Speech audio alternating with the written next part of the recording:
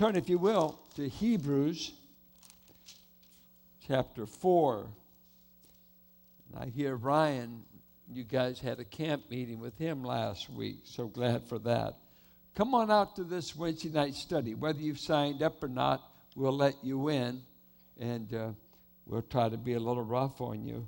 You may not have the syllabus and the book, but surely somebody will share with you. Get a taste of what it is to study this great salvation.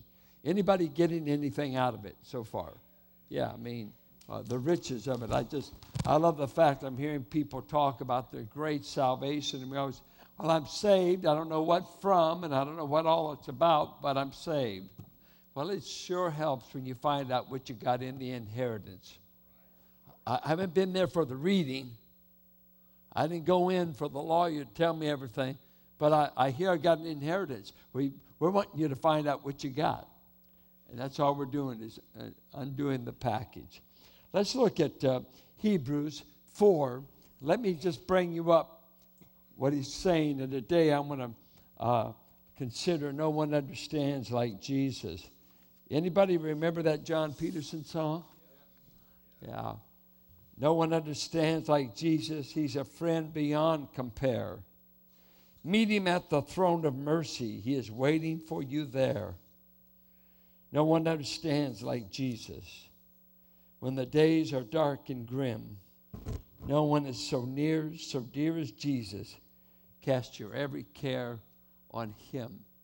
Well, what he's done in the book, he's been telling us Christ is superior to the prophets, superior to angels, superior to Moses. But as he goes along in the book, he's given two warnings. The warnings of chapter 2, do not neglect so great a salvation. Chapter 3, verse 7 through 4:13, he gives another warning. Don't hold back in unbelief and forfeit God's rest. God offers a rest to his people, which means he's inviting us to step into his accomplishment. He finished creation and rested. He finished taking care of our sin problem in Christ and has rested. And he's inviting us to come and rest in that finished work of Christ. Now, he's going to pick up in 4:14 and run through chapter 10, about 15. So he's going to now begin to describe what it's like to have a high priest up in the heavens who represents us. And he's going to show you it's superior to the old covenant, superior to the Levitical priesthood, superior tabernacle. This is the true one, superior blood, on and on, extolling the great ministry of Christ. We're going to look at three things out of this passage. Christ has become our representative before God.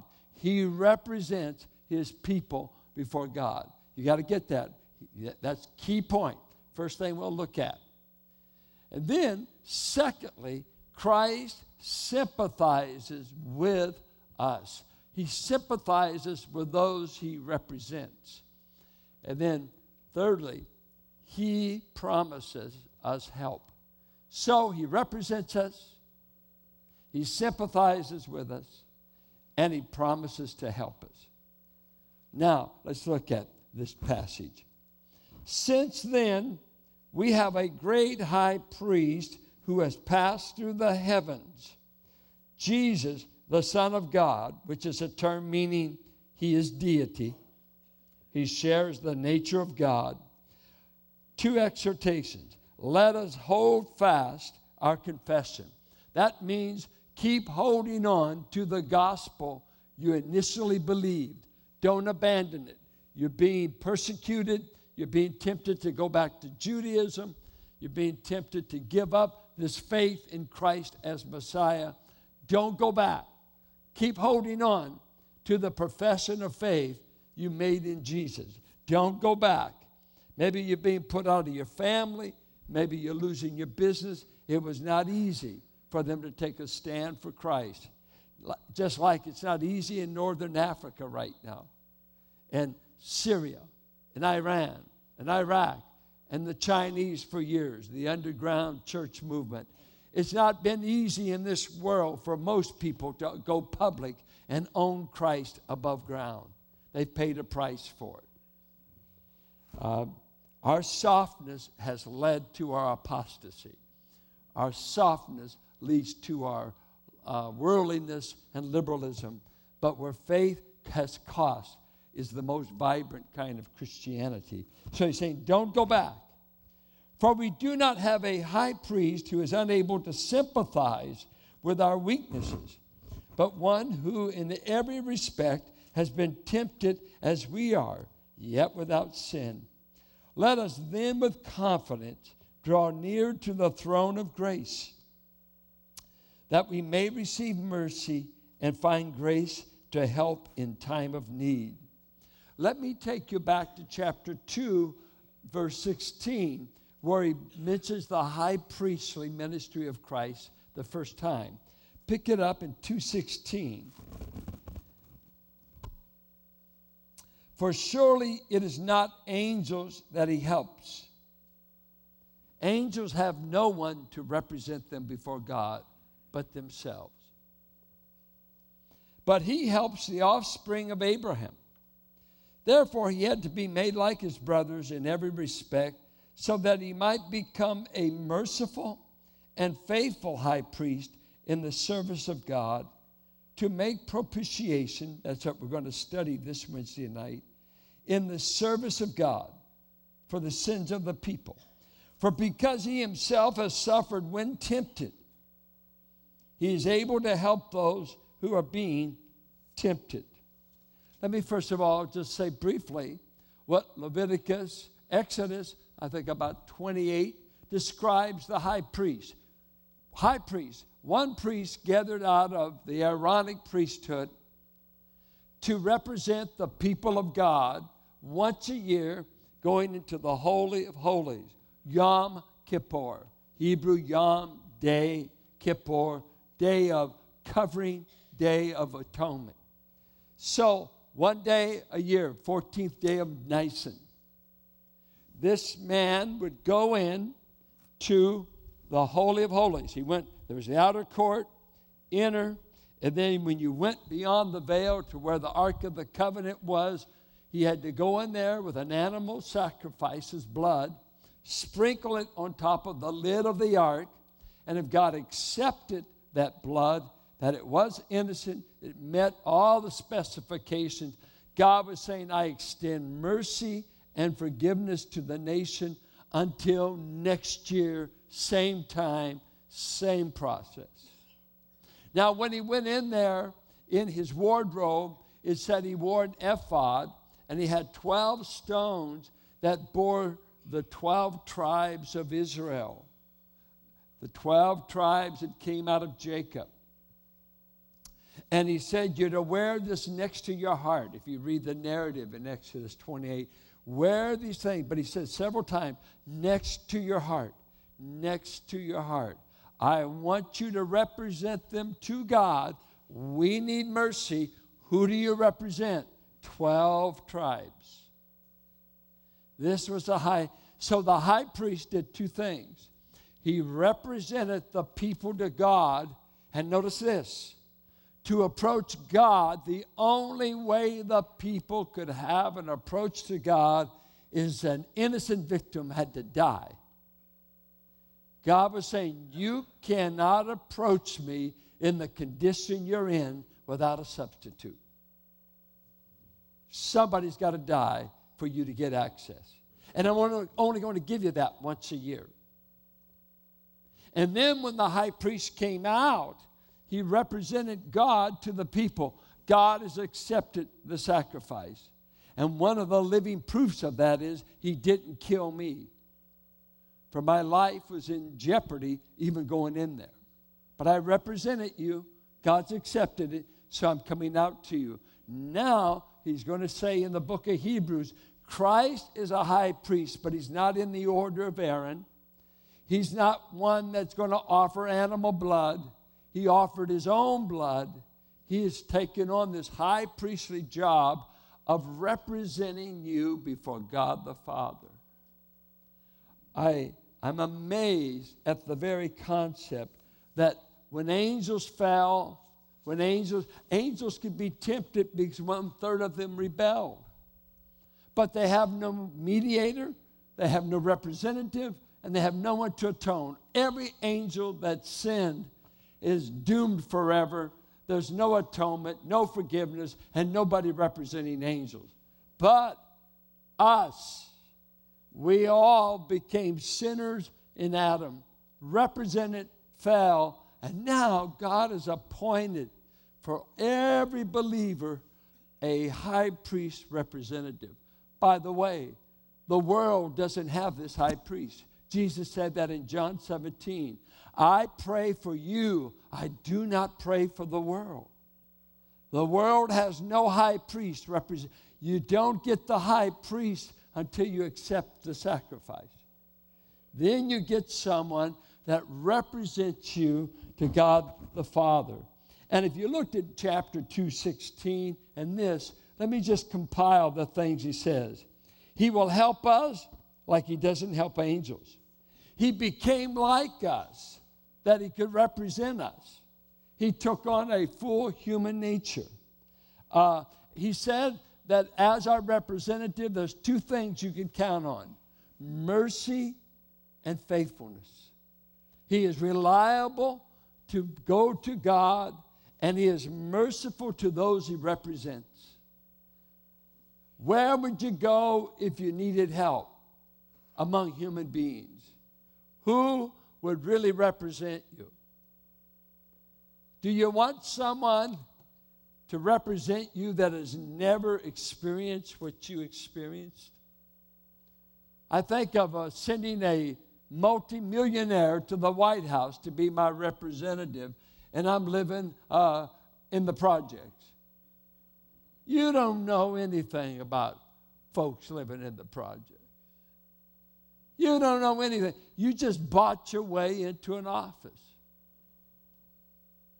You don't represent a poor boy. In law, put me on trial in Mississippi and give a white lawyer. Why don't you give someone my color to represent me? Do you really feel what I feel? Do you really know what I know? If I was a woman, I'd want a woman lawyer, maybe. Do you feel what it feels like to be abused?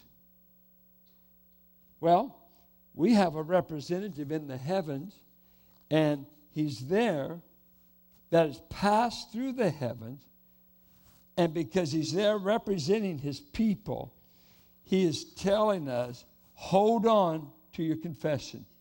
Don't give it up. Then he goes on to say, this high priest sympathizes with those that he represents. Sympathizes. And he's going to develop this in chapter 5. We'll come back to it. And he said when he picked a high priest, he picked a man of like weakness so that he could understand the weakness of the people. So he was appointed. And he could go in there. He had to bring a sacrifice for himself because he too was a sinner. Now in Christ's case, no sin, but he sympathizes with his people. Compassion. What's amazing about that term, he sympathizes. When you read the Old Testament, do you get the feeling of a sympathetic God? Do you feel sympathy at the flood? Well, one man had favor. That was Noah. A lot of that, you don't always pick up a sympathetic God, because even in Judaism, in elevating God's holiness and God's transcendence, that he's above us, sometimes he's always going to get us. We're always having to do something to get his favor, even though you've got Lamentations that says every morning he shows mercy. Isn't God full of love? But their sin, their idolatry, their waywardness was always bringing out the side of God that he didn't want to show. And that is his anger, his displeasure. But in Jesus, God brought someone who fully sympathizes with our condition. I think of the little woman with the issue of blood, hemorrhaging for 18 years and could find no doctor to cure. The embarrassment of her condition, be unclean, not allowed at the temple. Who would you want to tell that you've got an internal hemorrhage going on in your body? Surely no woman wants any man to know that. But all she had to do was touch the Savior's garment and was immediately healed. Lepers found a sympathetic ear in him. He didn't say, be cursed, unclean, unclean. He would touch them and they would be healed. You see, the Greeks, they had no idea of a sympathetic God. None. There was none in Greek philosophy. Let me give you a little rundown. I've shared it before where the Greeks, the ideal God was known to be apatheia was the word I want to use. It was the God of the Stoics. And we know the phrase Stoicism means a stiff upper lip because they taught that the gods cannot be manipulated by human emotion.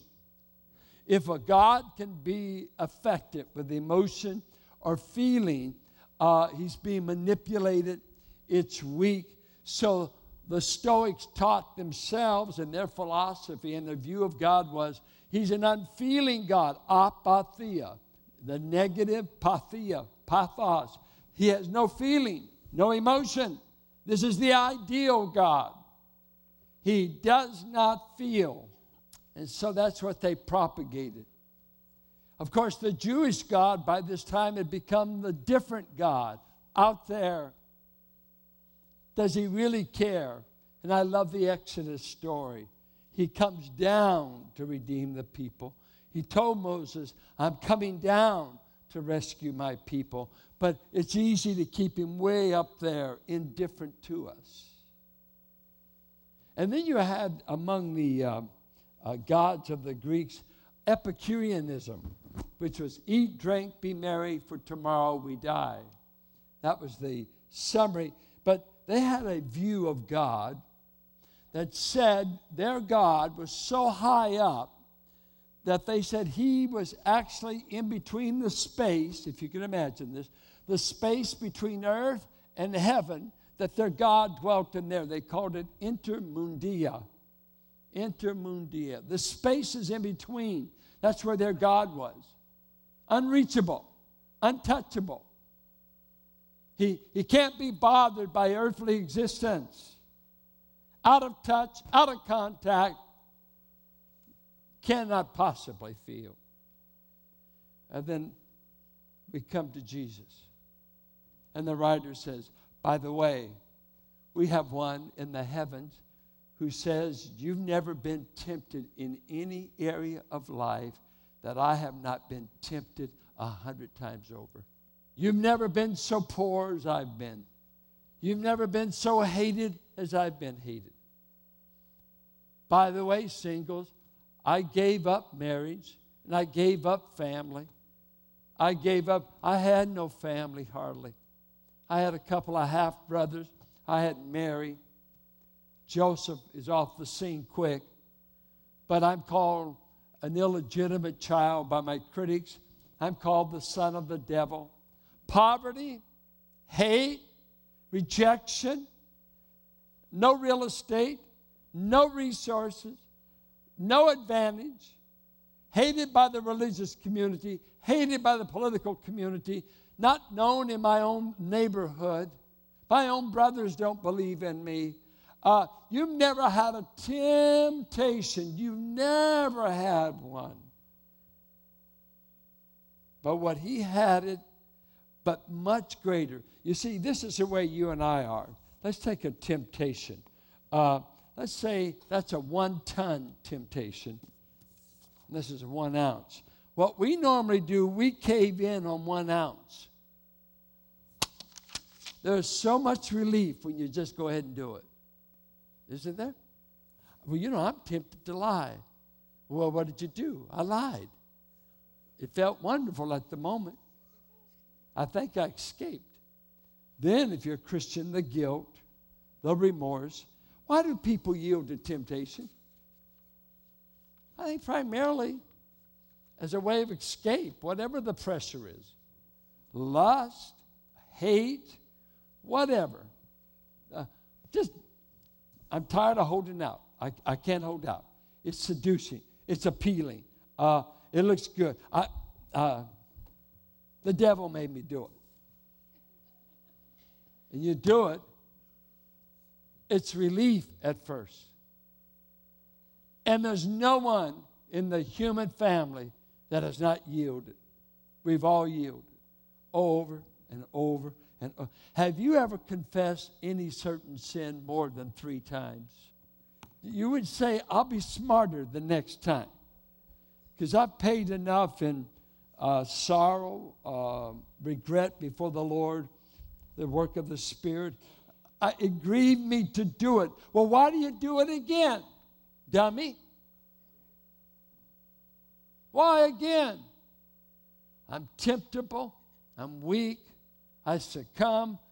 And the devil doesn't have to use any new tricks on me. The old ones keep working. Come on, some of you need to discover a new sin. No, not really. Don't edit that. You're so good at the old ones, try some new ones. No, that is off the record, but it just felt like saying it. And you come to Jesus, or can you imagine coming to God? Well, God, you understand. He said, yeah, I do. You're a rebel. You're disobedient. You're this. You're that. And yet I have a middleman who does not endorse my sin, but said, I'll give you mercy in the midst of your temptation. For I've suffered what you suffered. I've been tempted. I never yielded. But see, when you don't yield to something, it intensifies. Jesus went 40 days without food and water, and then he's tempted where? For food and water. Intense vulnerability. So in every point of our humanity, every area, I think sexuality, food, obedience to the will of God, relationships, people, in any area of testing the human family goes, he says, I've been there. I know what it's like. I just never yielded, but I know how intense the desire becomes. And what does he say? I represent you. I understand thoroughly the human weakness and frailty. Notice what he says there. He's able to sympathize with our strengths. 15, most of you, amen, that first. It's weakness. Any of you got weakness? You know, you're here, guys. Well, I was at a Bible conference last week, and a man came up to me, and he pulled out a coin, and he just showed me that. It was not just a regular coin. And he says, I said, yes, sir, what's that? You giving an offering? Just messing with him? No. He said, that represents 20 years of sobriety. And I wake up every day to the temptation to have another drink. Every day. But that reminds me. A pastor took me. I was the board chairman and a secret alcoholic. He said that right there, and he starts to fill up. Could Jesus sympathize with a drunk? He said he could. He said he could. Could he sympathize with a thief? I know, I can't imagine it on the same. You were never tempted to steal, but some way he says, I know every human foible, every human weakness, every human seduction to evil. I am thoroughly acquainted with it, and I will represent you with sympathy. Represent you with sympathy. That's what he says. And then he goes on and he says this. Let us then with confidence draw near to the throne of grace, that we may be rebuked for our weaknesses. Oh, that we may what? Receive a beating? Mercy. And what's mercy? It's not your mother-in-law. We'll look at. Receive mercy and find grace to help in time of need. Mercy means to show compassion on those suffering from some aspect of sin. Poverty, sickness. Sin brought poverty, sickness, all the human can. So he wants to show compassion on those suffering from that. And grace is, I'll give you something you need. So I want to show compassion on the negative going on in your life. Grace will, I'll give you something you don't have. And he said, let us draw nigh to the throne of grace that we may receive mercy. I just thought about our human condition. If I was really in need, let's say it's economic, financially just broke. Number one, I don't want to look up someone worse off than me. I want to look for someone with resources. And that's why most people with money keep it hid. You know, it's like people with spiritual gift of giving. I don't know one person in this church that claims it. I wish you would. I'd always preach to you. Boom, there's gift of giving. But people with resources have to be careful because people work them, use them, all of that. People want them just for their money, not for them. And they know that. But if I'm in a bad way and I need resources, I say to myself, I'm making an appointment with Bill Gates. And if he's not available, I'll go for Warren. He's over there in Nebraska. My wife's people from Nebraska. He'll sure enough let me in. Now, does Warren or does Gates have the resources to meet my need? I can't hear you. Yeah. I mean, how much interest a year? All I need is toothpaste. Billions is just out there. So people with the resources to meet my need doesn't give me any comfort. I can die in their presence and never get a dime. Right? Now the second thing I need, can I find somebody willing to help me out? And that gets a little narrower. I mean, you can have all the millionaires you want, the top 500, Fortune 500 companies. Oh, man, I look at that name. Okay, find me one person that would be willing to give you the resources you need when you're in financial trouble. Who? Who would you go to? The bank? I remember when I was starting my junior year of college, Carolyn and I just got married. My dad had been paying my tuition I was living at home, paying my tuition. Man, there's no problem. And it's very cheap, not hardly anything. When I started college, it like tripled. I'm not even going to tell you how much because you'll laugh. It was so in those days.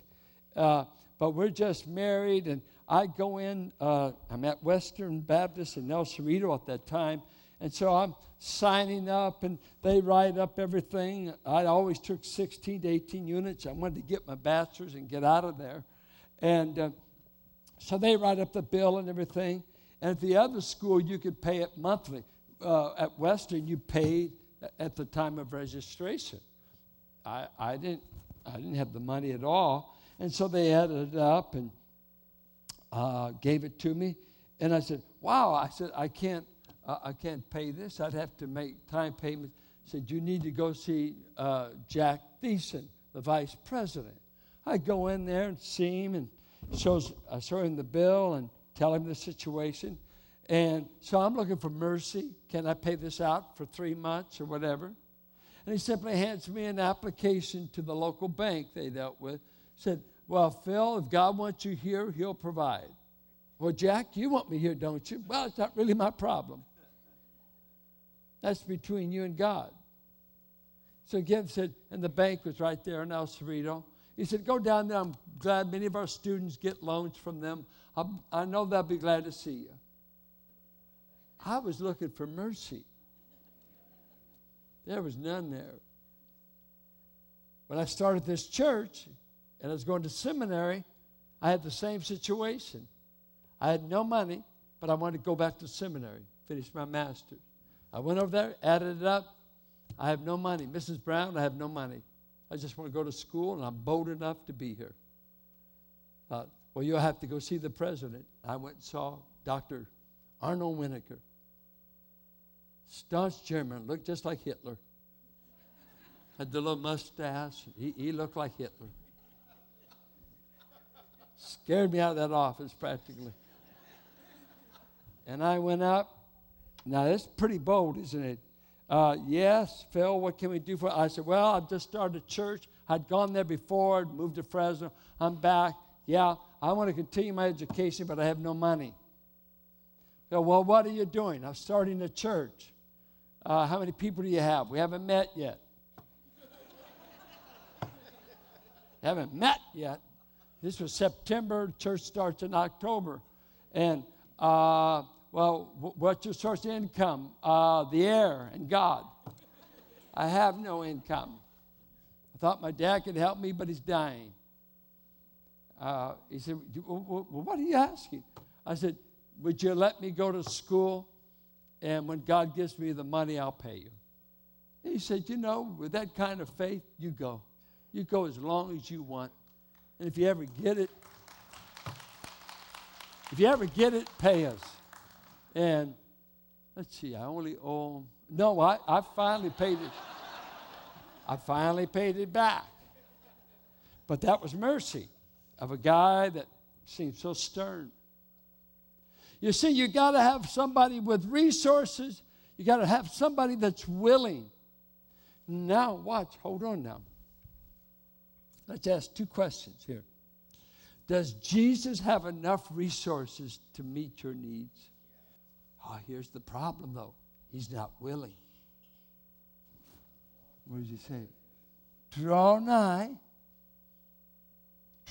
draw near to the throne of grace, that we might receive mercy and find grace after it's too late.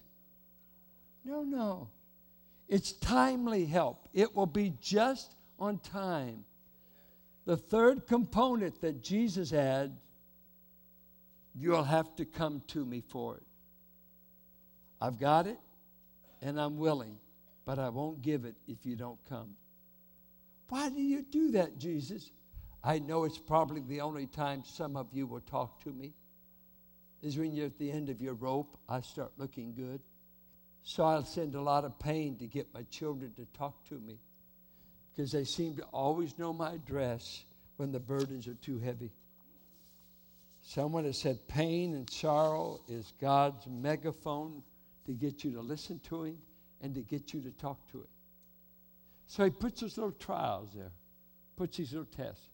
And he's just waiting for you not to distrust, not to lose hope, but he's saying, why don't you go to the resource that is willing to help you? I'm seated right up here representing you. I'm sympathetic with your condition. I know what you need. Do you know what you need? Why don't you come? What kept them from going into the land? Unbelief?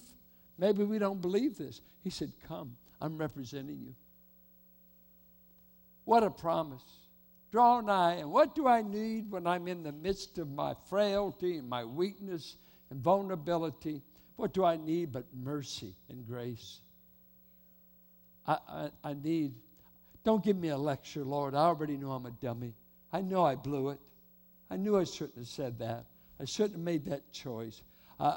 I'm weak. I know I'm ignorant. I don't know the answer to this. So he said, Come to me. Come to me. You got a sympathetic representative before the Father, and I'm sympathetic with you down here. I just don't hear you.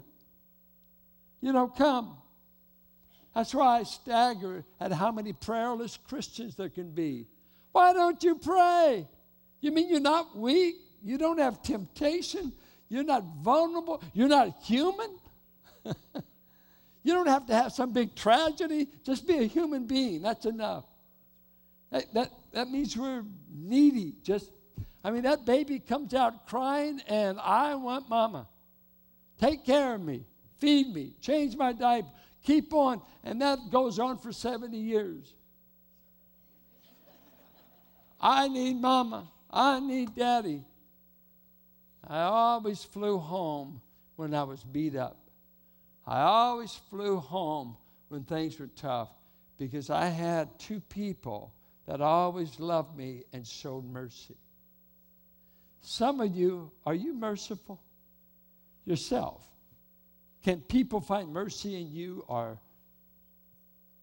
maybe critical spirit, murmuring, a complaining, negative? You know, it's why that song, I just leaned over to Carol. I said, only Pentecostals sing these songs. Conservatives don't show enough joy. They're scared to death of it. Might make them emotional. But I looked up the verse. Life isn't all about eating good meals. It's about joy in the Holy Ghost. You ought to have joy, not because everything's going right, but because of the Holy Ghost. By the way, Ghost, that's the way King James translated it. It's spirit. But don't get nervous. He won't mind if you call him either one. Sympathizing.